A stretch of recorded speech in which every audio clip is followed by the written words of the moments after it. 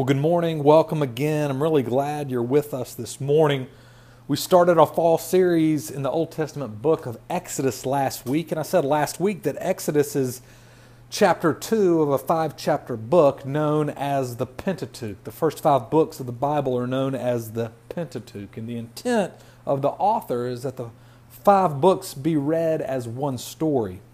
Another way to put this is that the first 5 books of the Bible are 5 movies telling one story. Think Star Wars for you Star Wars fans. Exodus is the second movie of a 5-movie series telling one story. All that to say is that there will be times in understanding Exodus that we'll need to revert back to Genesis or jump forward to Deuteronomy to understand it fully. But this week and over the next 10 weeks, we will focus on Exodus. Exodus is the story of Israel's journey from slavery to salvation, Israel's story of deliverance and liberation. The New Testament teaches that the church today is on a journey from slavery to salvation, that we too have a story of deliverance and liberation, that we are led by one greater than Moses, the Lord Jesus. We are on a new Exodus. Exodus is a great framework by which we are to understand the Christian life. This morning we're going to be looking at chapter 2 of Exodus. If you are able, I'm going to ask you to stand as we read God's Word. This is God's Word to us this morning. Now a man from the house of Levi went and took as his wife a Levite woman. The woman conceived and bore a son, and when she saw him that he was a fine child, she hid him 3 months. When she could hide him no longer, she took for him a basket made of bulrushes and daubed it with bitumen and pitch. She put the child in it and placed it among the reeds by the river bank. And his sister stood at a distance to know what would be done to him. Now the daughter of Pharaoh came down to bathe at the river, while her young women walked beside the river. She saw the basket among the reeds and sent her servant woman, and she took it. When she opened it, she saw the child, and behold, the baby was crying. She took pity on him and said, "This is one of the Hebrews' children." Then his sister said to Pharaoh's daughter, "Shall I go and call you a nurse from the Hebrew women to nurse the child for you?" And Pharaoh's daughter said to her, "Go." So the girl went and called the child's mother. And Pharaoh's daughter said to her, "Take this child away and nurse him for me, and I will give you your wages." So the woman took the child and nursed him. When the child grew up, she brought him to Pharaoh's daughter, and he became her son. She named him Moses because she said, "I drew him out of the water." One day, when Moses had grown up, he went out to his people and looked on their burdens, and he saw an Egyptian beating a Hebrew, one of his people. He looked this way and that, and seeing no one, he struck down the Egyptian and hid him in the sand. When he went out the next day, behold, 2 Hebrews were struggling together. And he said to the man in the wrong, "Why do you strike your companion?" And he answered, "Who made you a prince and a judge over us? Do you mean to kill me as you killed the Egyptian?" And then Moses was afraid and thought, "Surely the thing is known." When Pharaoh heard of it, he sought to kill Moses. But Moses fled from Pharaoh and stayed in the land of Midian, and he sat down by a well. Now the priest of Midian had 7 daughters, and they came and drew water and filled the troughs to water their father's flock. The shepherds came and drove them away, but Moses stood up and saved them and watered their flock. When they came home to their father Reuel, he said, "How is it that you have come home so soon today?" They said, "An Egyptian delivered us out of the hand of the shepherds, and even drew water for us and watered the flock." He said to his daughters, "Then where is he? Why have you left the man? Call him that he may eat bread." And Moses was content to dwell with the man. And he gave Moses his daughter Zipporah. And she gave birth to a son and called his name Gershom. For he said, "I have been a sojourner in a foreign land." During those many days the king of Egypt died. And the people of Israel groaned because of their slavery and cried out for help. Their cry for rescue from slavery came up to God. And God heard their groaning, and God remembered his covenant with Abraham, with Isaac, and with Jacob. God saw the people of Israel, and God knew. Well, Isaiah 40 tells us the grass withers and the flowers fade, but God's word endures forever. Let's pray. God, I ask that you would come now and speak to us, that you would, by your grace and by your mercy, illumine our minds and tender our hearts, that we might hear your voice, that you might speak to us, that we would be changed, that as your spirit speaks to our spirits, we would leave this place different. I pray that you would make much of Jesus Remove me, the preacher, so that Christ is exalted in this place, that you would lead us, I pray, in deliverance. In Jesus' name we pray. Amen. Well, my sophomore year of college, I interviewed for something called War Eagle Girls in Plainsman. It was an exclusive group of men and women selected at Auburn University to be representatives to alumni, donors, and prospective students. And so I decided my sophomore year to interview. And I entered the interview fairly confident because I knew a lot of people in the current group, but I was also anxious because I had not experienced many interviews in my life up until this point. And the first question they tossed out to me was supposed to be a softball question. They get warmed up, get their interview started in the right direction, but it froze me. They asked, Daniel, tell us about yourself. In other words, Daniel, how would you define yourself? And I started stumbling and babbling and saying all kind of random, non-cohesive, inarticulate things. I'm from Columbus, Georgia. I was born in Langdale, Alabama. I've got an older brother, 7 years older than me. He's always been my hero. My mom and dad are from Alabama. My dad is in the military. I love sports. I play basketball and baseball and golf. I play a little bit of the guitar. I love Auburn football. Right? I grew up Catholic, but now I go to a Protestant church. I mean, I literally started just word vomiting random things. Talking, but while talking, I was searching for what I really believed defined me. Now, all of us have experiences where we try to give some picture of who we are, our identity, our definition. Maybe it's happened in the past couple of weeks here at church where you've been meeting someone new. Either you're a first-time guest or a second-time guest, or you've been here and you're meeting someone for the first time. And you're trying to introduce yourself, and you're trying to decide what you want to tell them. Do you tell them where you're from, where you went to school, what you do for a living? Maybe it's happened for you on the college campus in the past month, where you're meeting all kind of new people. And do you tell them where you're from, what your major is, what your interests are? Perhaps you put a lot of thought into what you post on Facebook or Instagram. That you really want this image or this scene to tell people who you are and what you're about. We search for ways to define ourselves, right? Our birthplace, our family, our education, our work, our ethnicity, our social cause, our marital status. We joked at our staff meeting this past week about our very own tear-off tabs that you just filled out, where we ask you to check the box if you're single, if you're married. You know, it's really is our attempt to try to understand who you are. And but we joked this past week at staff meeting that there should be a box that says it's complicated, or a box that just says just pray for me. Right? We search for ways to define ourselves. So what defines you? Exodus 2 is about Moses' identity. And one thing to know is that Moses' identity is a preview or a pre-living. Moses' life is a pre-living of Israel's identity. They will experience the same things Moses experiences, which means that it can help us understand our identity or what should define us. So what I want to do this morning is look at Moses' identity.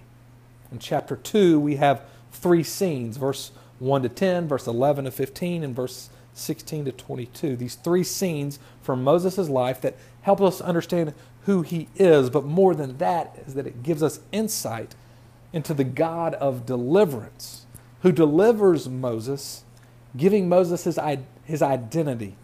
And this God of deliverance delivers us, and he gives us our identity.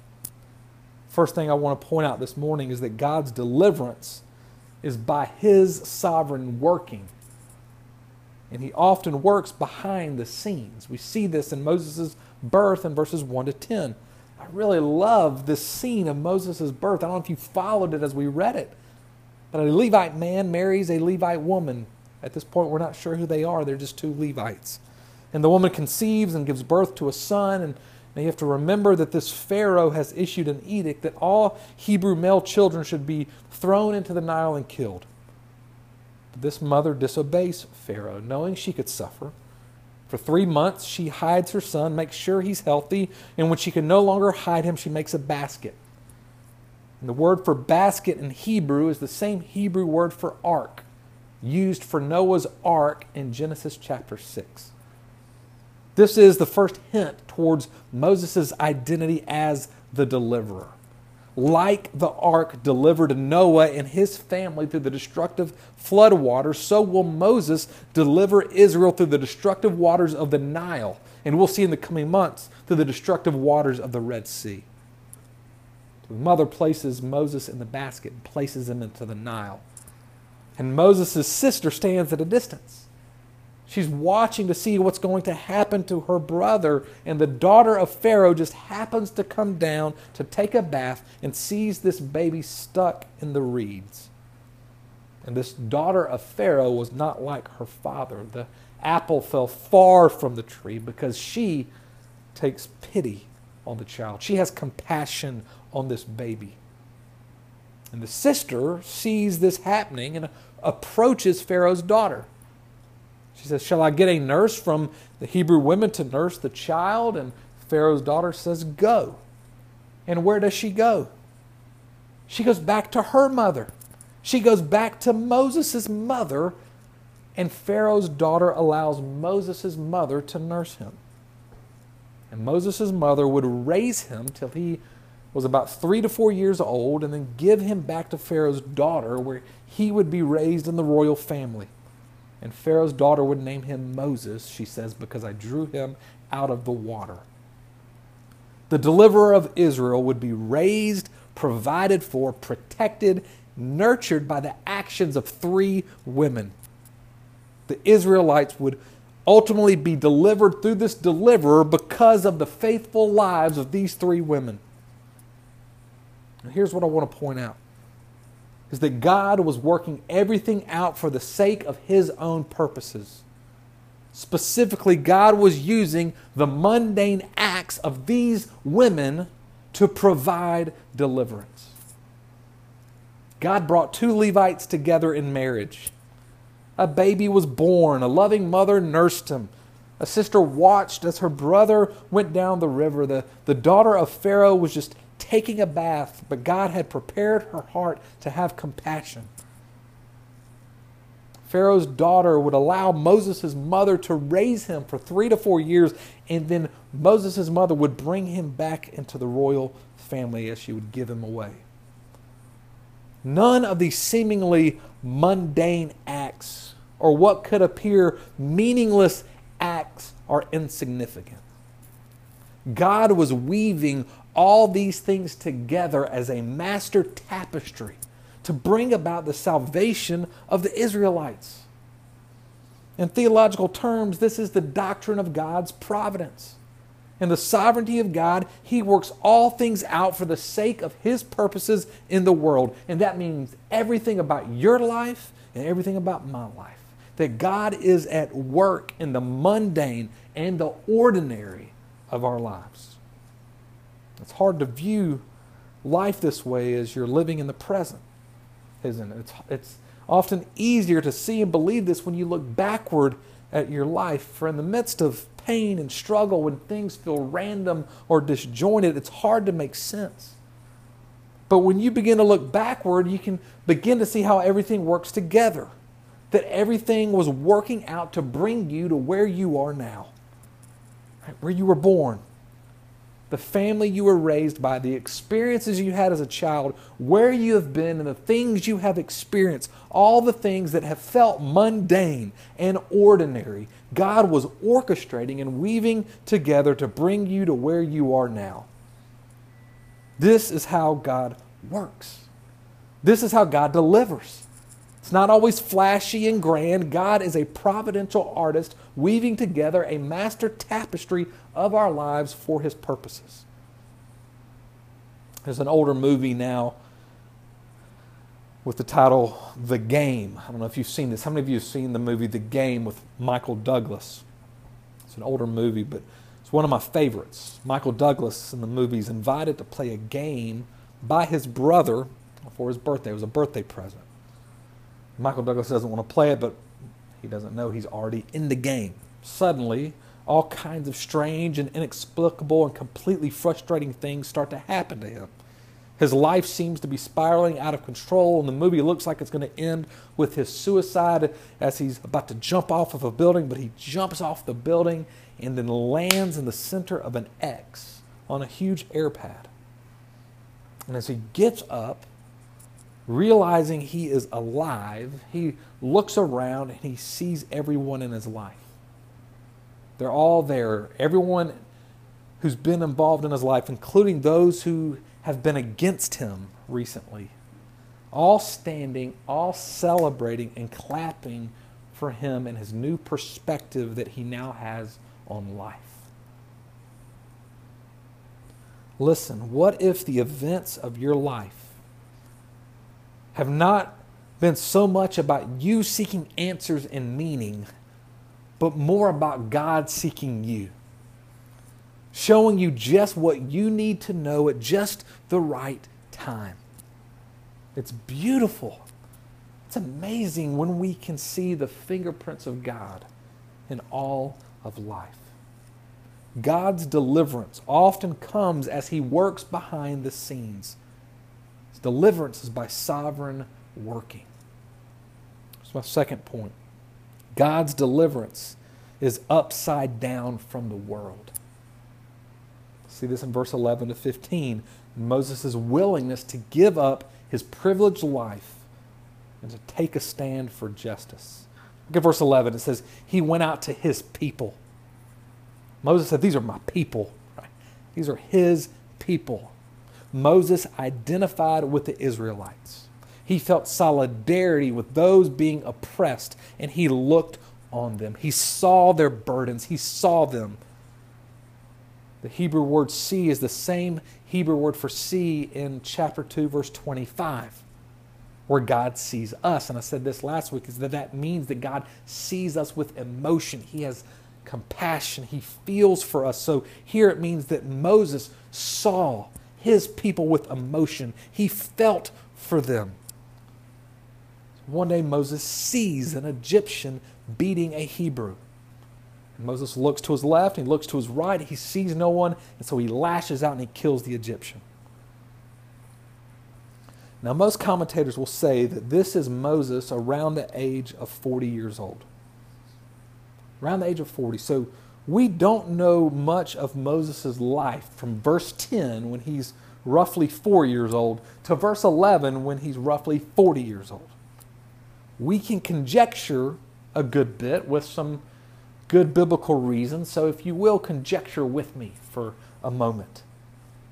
Moses grew up in Pharaoh's house, which means for 40 years, Moses ate the best food, he experienced the best of Egyptian culture, probably received the best education in the empire.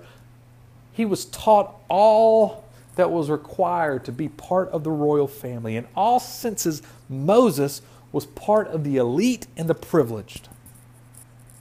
But deep down, Moses knew he was a Hebrew. He knew his origin. He was an Israelite more than an Egyptian. Hebrews 11, verse 24 to 25 lets us in on this. It says this, by faith, Moses, when he was grown up, refused to be called the son of Pharaoh's daughter, choosing rather to be mistreated with the people of God than to enjoy the fleeting pleasures of sin. Moses identifies himself in solidarity with the oppressed Israelites rather than the Egyptian royalty. And in his solidarity and his passion for justice, he kills the Egyptian. Now, Moses isn't a perfect example here for us. He's not. Killing is wrong in all cases. It's why he hides the body and runs away. But Moses, in his identity as the deliverer, is right in his passion for the oppressed and in his defense of the suffering. He just goes about it in the wrong way. His method and his timing are all wrong. There would come a time, the Lord's time, when God would use Moses, and we'll begin to see this next week. But this is not the right time, and this is not the right method. But look at what Moses is doing. Look at what he's doing in his solidarity with those who are oppressed and in his fight for justice.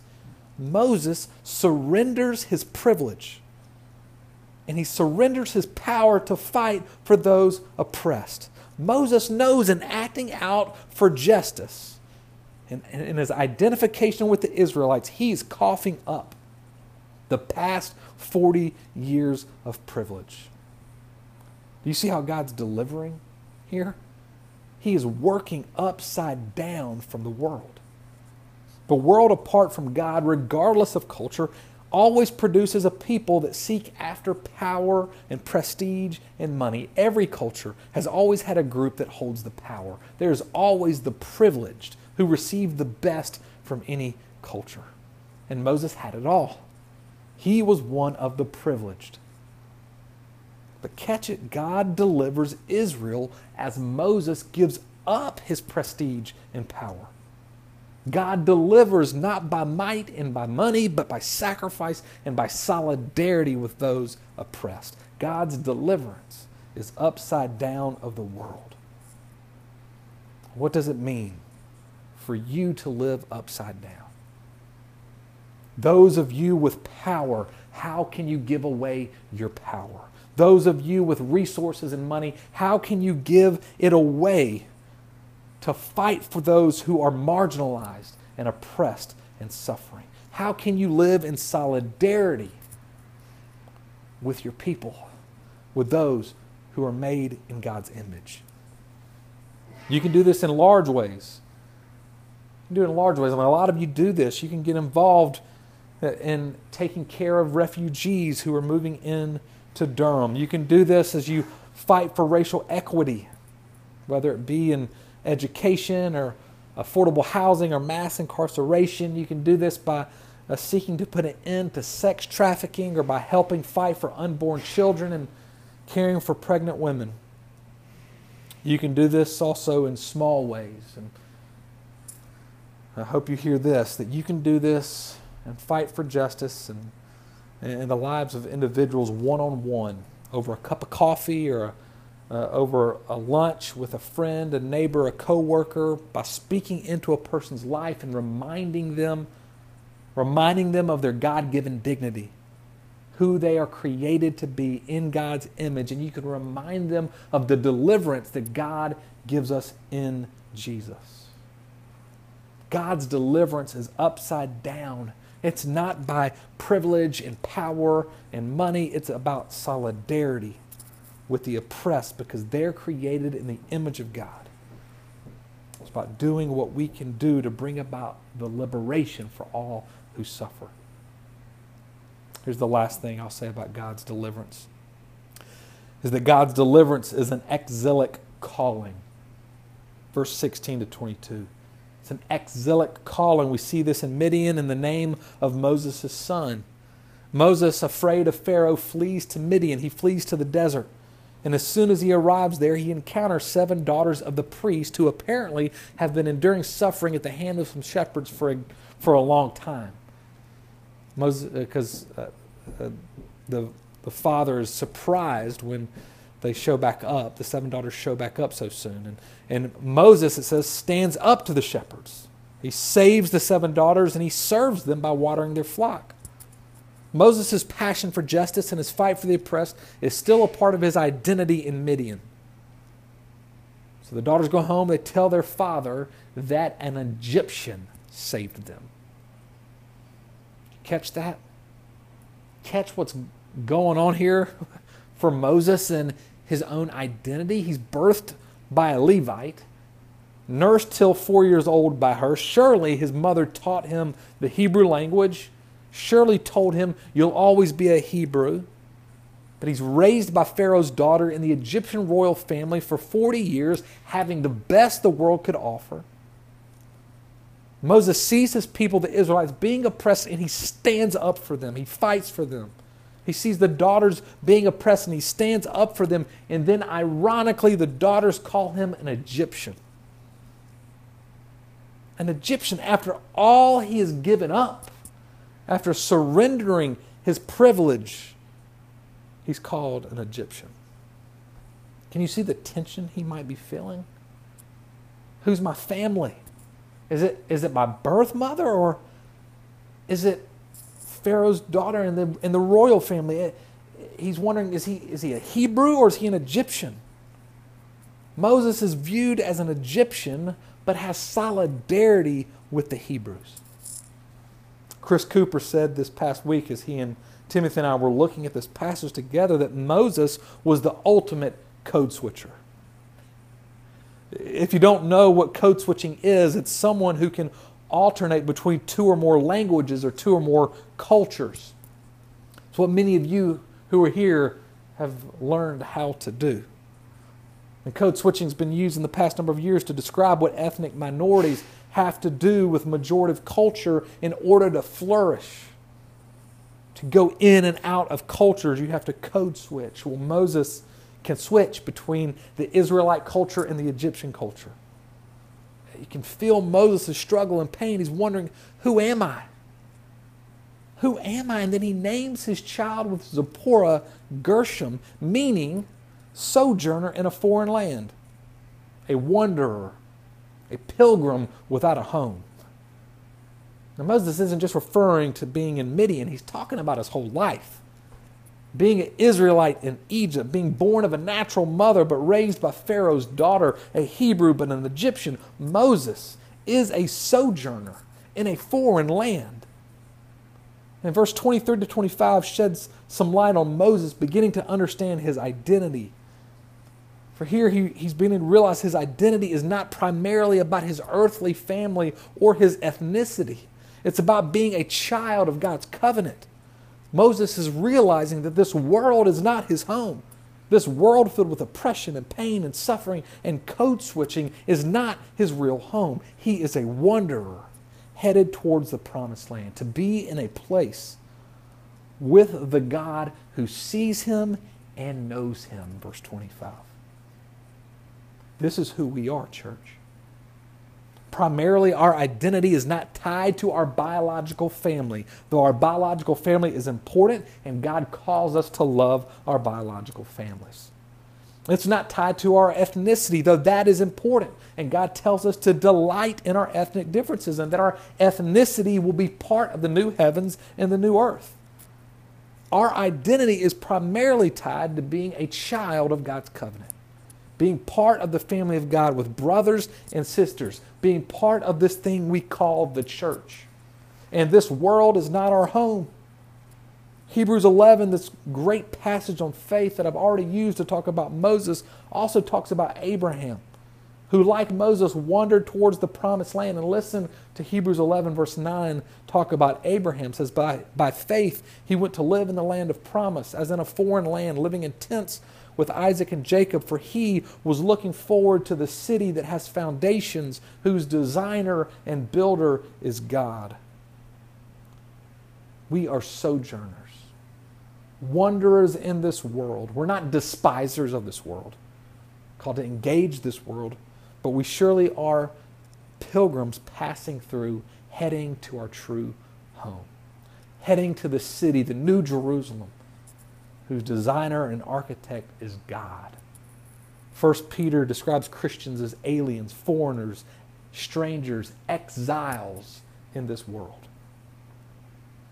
Well, Hebrews 3 tells us that Jesus is the greater Moses, leading us in deliverance as we trust him and as we follow him. And so let me tie what I've been saying back to this great deliverer, Jesus, who gives us our true identity. Jesus was born under an edict of a tyrannical ruler, Herod. Herod declared that all male Hebrew children be killed, yet Jesus was born and placed in a manger, a lowly birth. We don't have much of Jesus' life from his birth to the time of him leading God's people to deliverance when he comes on around the age of 30 years old. We do know he was a carpenter. We know that he kind of went in and out of the synagogue. And we do know this, that the Father was preparing the Son through many ordinary and mundane experiences. And when the time was right, Jesus was drawn out of the water of John's baptism to lead God's people out of slavery of sin and death, into the redemption that Jesus would accomplish. Jesus always saw the downtrodden and the marginalized.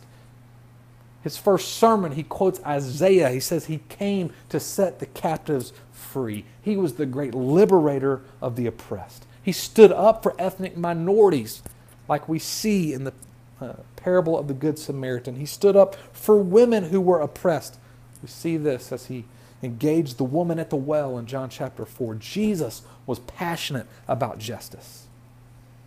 Yet he would not take matters into his own hands like fallen Moses. He would trust his Father and know that what appears like weakness would be the way evil would be defeated. For Jesus would be led unto the cross, and he would give up all power and all prestige and all privilege as the Son of God. And he would take the weight of sin upon himself. He identified himself with us so that he could deliver us from slavery of sin and death. And all who trust this deliverer, Jesus, are declared in him. In Christ, this is our identity, liberated from sin and death by and through Jesus. Which means, as we are in him, our life should become more and more like his life as he works in us. And so let me give you 3 quick ways to live this out. 3 quick ways for after you eat lunch and go home and forget this sermon, or you wake up tomorrow morning to go to work or to take care of your children, you've forgotten the sermon. Here are 3 quick applications for you to think about and try to remember. The first, trust God. Trust God. He is at work behind the scenes. God is at work in the mundane and the ordinary of your life. In your job, in the changing of diapers, as you walk your neighborhood, as you say hello to the cashier at the grocery store. Trust that God is at work all the time, weaving together your life for his purposes. Second, God has called us to identify in solidarity with his people. We are God's children, and we are to fight for all who are experiencing injustice, to give people their dignity when their dignity has been robbed and taken from them, to remind them they are in God's image. And we are to remind people of the deliverance and liberation that comes in Christ. And we are to seek to set all who are in chains in any form free. And lastly, God calls us to live as aliens in a strange land. This world's not our home. We are on a journey, exiles, headed to our eternal destination with a God who delivers us day by day until one day we are delivered fully. And we'll know him as he knows us. And we'll see him as he sees us. Let's pray. God, I ask that you would allow what you have said to be planted deep within us, anything that I've said not of you to be quickly forgotten. Pray that you would allow us to be captivated by who you are as you deliver us, that our identity and who we know to be true of who we are to be defined primarily about who we are in Christ. Thank you for your deliverance. Thank you that you are leading us on this journey of redemption, this journey of salvation. May it be great joy unto us today and every day. It's in Jesus' name we pray. Amen.